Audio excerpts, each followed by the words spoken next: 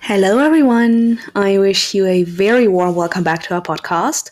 And wow, this is already the fourth episode of Ukraine Up to Date. And as we have quite a few new listeners, I would like to formally introduce myself to you again so you know who is behind this podcast. I am Rika, and I am a member of Promote Ukraine for over a year now, actually. And I usually help out with the social media. I was born in Ukraine, but I grew up in Germany since the age of 5. So please bear with me if my pronunciation of some Ukrainian words or names isn't the best. And right now I am living in the Netherlands, actually in Rotterdam to be more specific, and I'm currently doing my master's degree in political communication at the University of Amsterdam. But enough about myself, let's get back to the podcast. This is a podcast of Promote Ukraine, and the series is called Ukraine Up to Date. We bring out this podcast every Sunday where we put together the most interesting, relevant, and important topics and events about Ukraine, and talk a little bit about it. So in case you want to stay on top of things that are happening in and around Ukraine, don't worry, we keep you up to date. So let's start with this week's topics, shall we? The first batch of COVID-19 vaccines under the global COVAX facility will arrive in Ukraine in 1 week. Ukraine will receive 117,000 doses of the Pfizer or the BioNTech vaccine, according to the Deputy Minister of Health for European Integration, Igor Ivashenko. I quote, Ukraine will start vaccination in February, so it will receive vaccines in 1 week. Our country was included in the list of countries to which the global COVAX facility will provide COVID-19 vaccines within the first wave of distribution.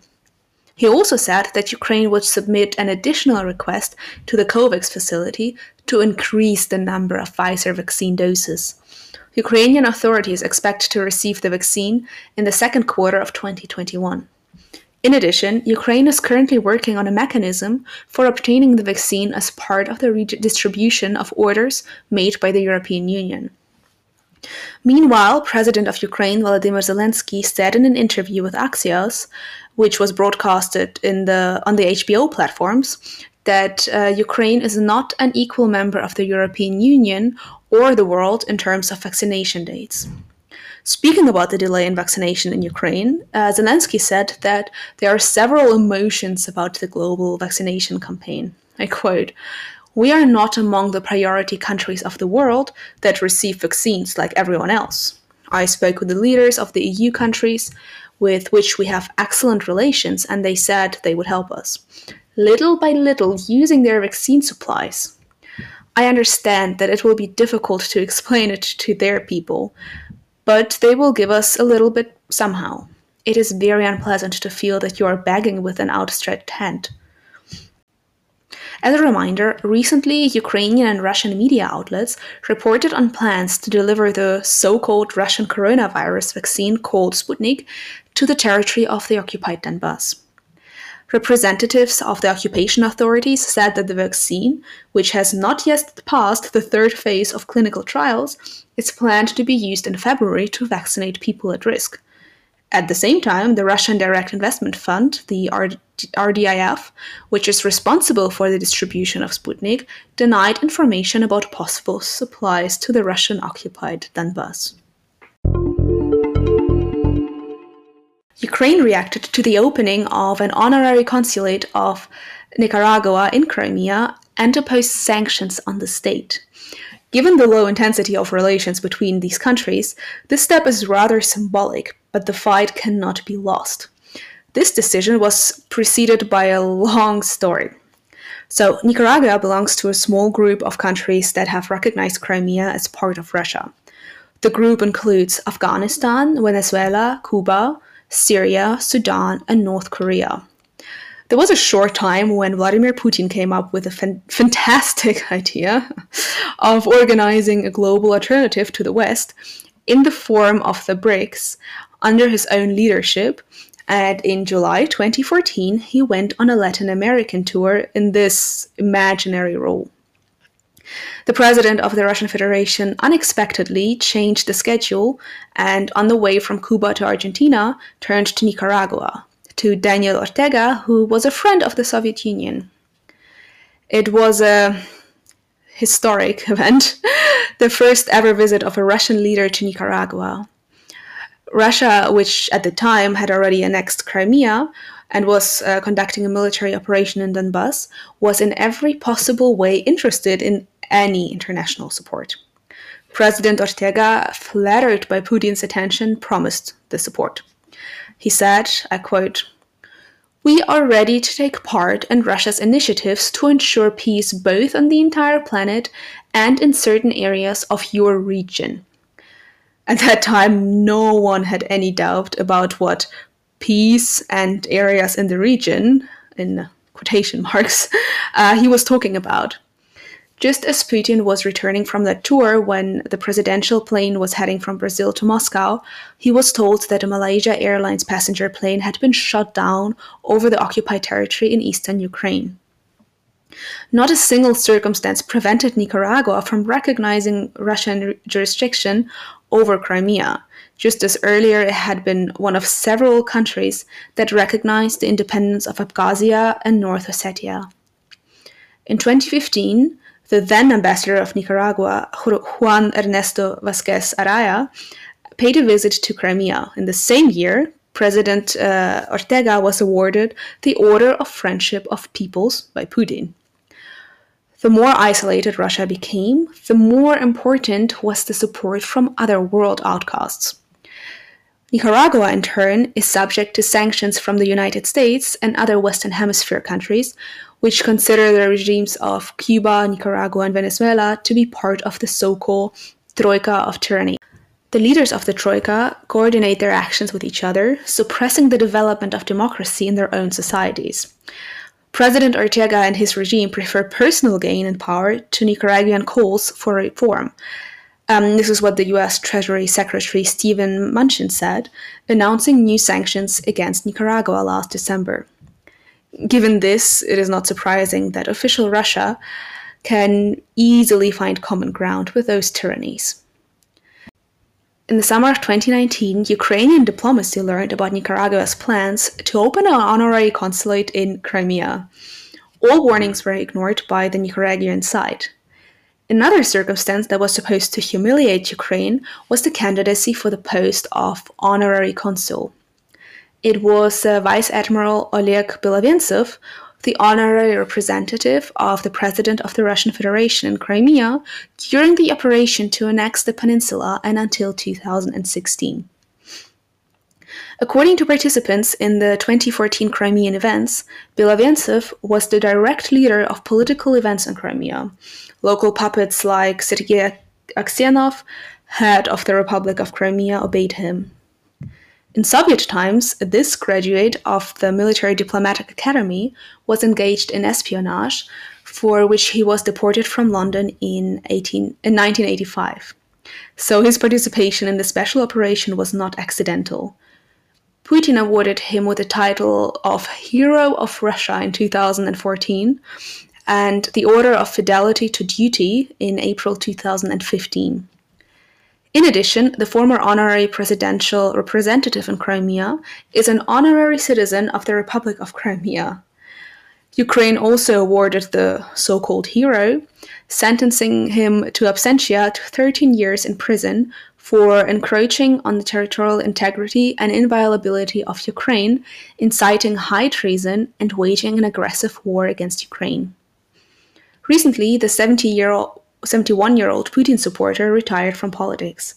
He has been in retirement since the summer of 2018, when he resigns as the president's representative in the North Caucasian Federal District and withdrew from the Security Council.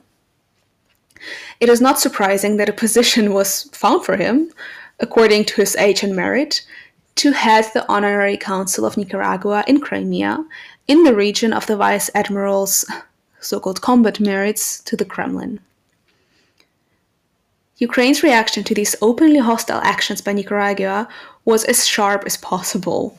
An embargo was introduced on imports from Nicaragua, transportation from the territory of Ukraine, including transit, was stopped, the National Bank of Ukraine was prohibited from issuing permits for investments in Nicaragua, and all financial and economic obligations to this country were suspended. Ukraine should not follow any indulgence to the aggressor. Russia will continue to try and hush up and legalize its international crime by involving marginalized groups and outcasts of the global political stage. On Tuesday, the 2nd of February, President of Ukraine Volodymyr Zelensky issued a decree enacting a decision of the National Security and Defense Council, or short NSDC, on the application of sanctions against MP Taras Kozak and TV channels of the Noviny Media Holding, so 112 Ukraine, News One, and Zik.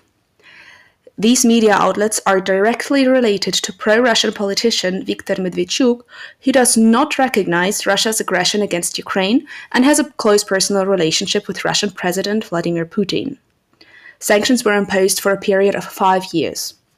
The restrictive measures include blocking of assets, preventing the withdrawal of capital from Ukraine, suspension of economic and financial obligations, revocation or suspension of licenses, prohibition of technology transfer, intellectual property rights, and the like.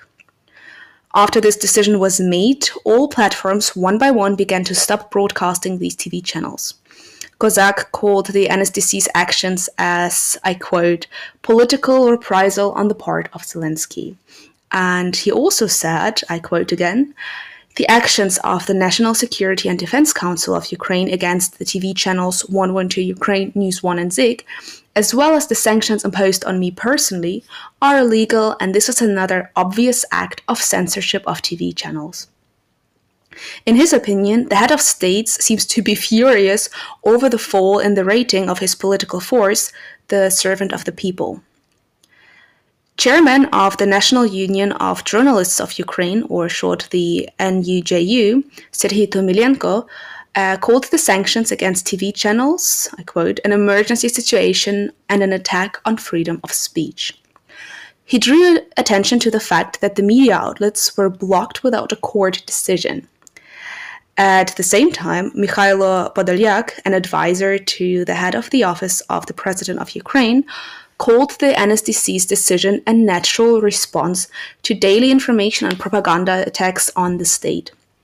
Podolyak stressed, quote, this is a completely transparent decision, motivated, factual. These TV channels are quite actively and openly used as tools of foreign propaganda in Ukraine. Unfortunately, they no longer work the way it should be ordinary television broadcasters.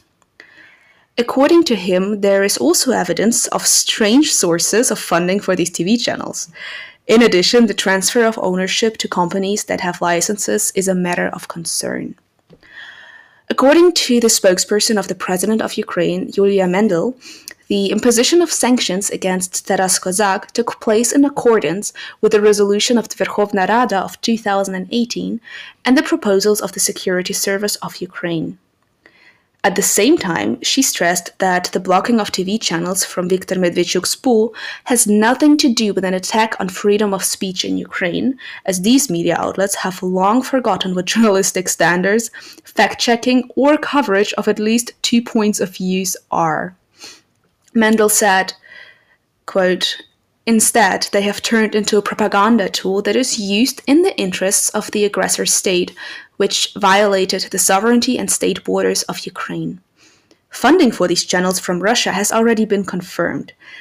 These media have become one of the tools of war against Ukraine, and therefore they were blocked in order to protect national security. At the same time, she called on broadcasters in Ukraine to abide by the law, ethical rules, and journalistic standards, not to cooperate with the aggressor state, and to avoid funding and imposition of editorial policies by the Kremlin.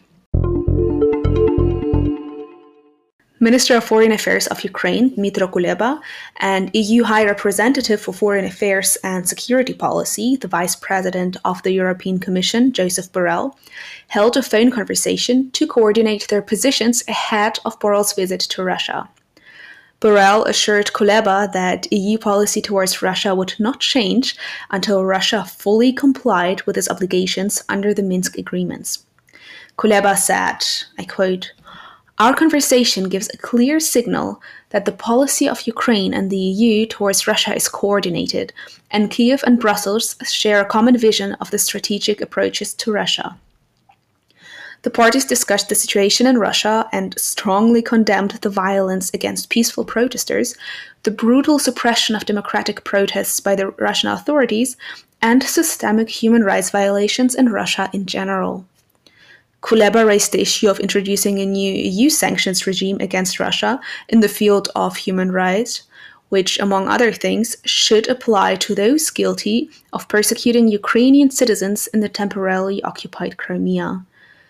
The interlocutors paid special attention to the forthcoming launch of the Crimean platform and the EU's support for this initiative.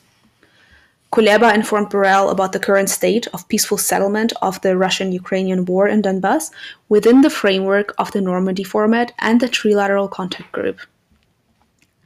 The minister briefed the interlocutor on the situation in the war zone in Donbas and the situation in the temporarily occupied Crimea. Borrell confirmed that he would inform the Russian side about the clear, unchanged position of the EU on non-recognition of the illegal attempted annexation of Crimea.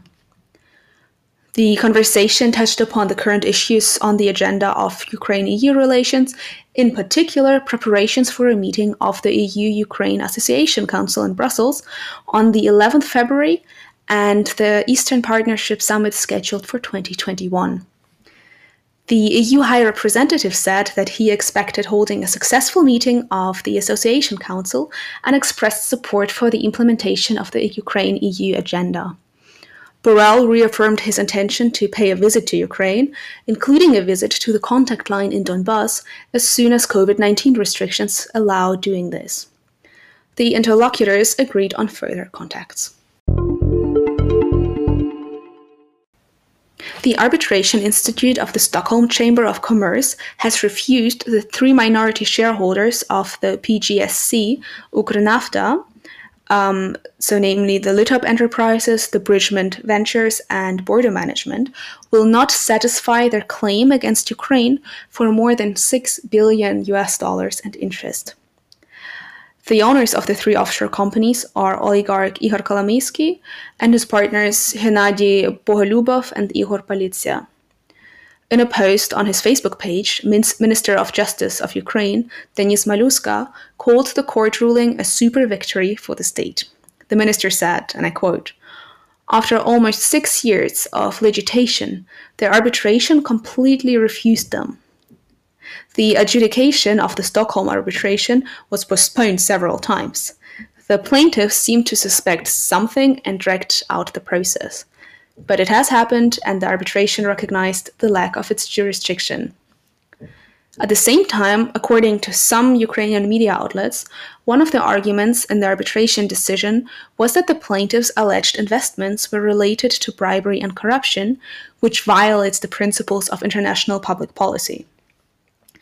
As a reminder, Ukrnafta's minority shareholders filed a lawsuit with the Arbitration Institute of the Stockholm Chamber of Commerce in 2015, accusing Ukraine of causing damage due to the extraction of gas produced by Ukrnafta without payment or with payment at a reduced price, non-compliance by Naftogaz and Ukrotransgaz with court decision, rapid increase in subsoil use rates, and reduction of quorum during meetings of joint stock companies. In early 2018, it became known that the claims of minority shareholders increased from $4.7 billion to $5.5 billion. As a result, this amount increased to more than $6 billion.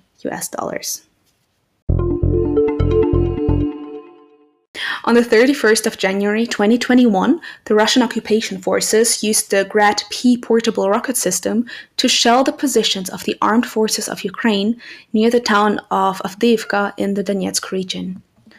The permanent mission of Ukraine to the international organizations in Vienna announced this fact during a meeting of the OSCE Forum for Security Cooperation, noting that this is a gross violation of the ceasefire. Deputy Permanent Representative of Ukraine to international organizations in Vienna, Igor Lasovsky said, I quote, Such actions reflect further disregard and violation by Russia and its forces in Donbas to the TCG decision of the 22nd of July 2020 that prohibits shelling, including with the use of sniper fire, and the Minsk Agreement stipulating the withdrawal of heavy weapons on equal distances in order to establish a security zone of 50 kilometers at minimum between the sites for the artillery systems of 100 millimeters and those of a higher caliber. The Ukrainian side demonstrated to foreign diplomats photo evidence obtained from the explosion site and a tail assembly fragment of a 122mm missile. In addition, the representatives of Ukraine informed that between the 25th of January and 31st of January, the armed formations of the Russian Federation violated the ceasefire 44 times, firing at the positions of the armed forces of Ukraine from various weapons, including mortars and sniper rifles. Losovsky said, "As a result of these armed provocations, 6 Ukrainian servicemen were wounded in action." So that was it with this week's podcast. As usual, make sure to share your thoughts with us, and we would be very happy if you would rate this podcast. If you want to have more information and read articles on other topics as well, you can visit promoteukraine.org. And if you haven't done so yet, make sure to follow us on Facebook, Instagram, Twitter, and any other social platform. You can find us everywhere under the name Promote Ukraine. But for now, I wish you a wonderful start into the week, and we'll be back next week with some fresh and new information.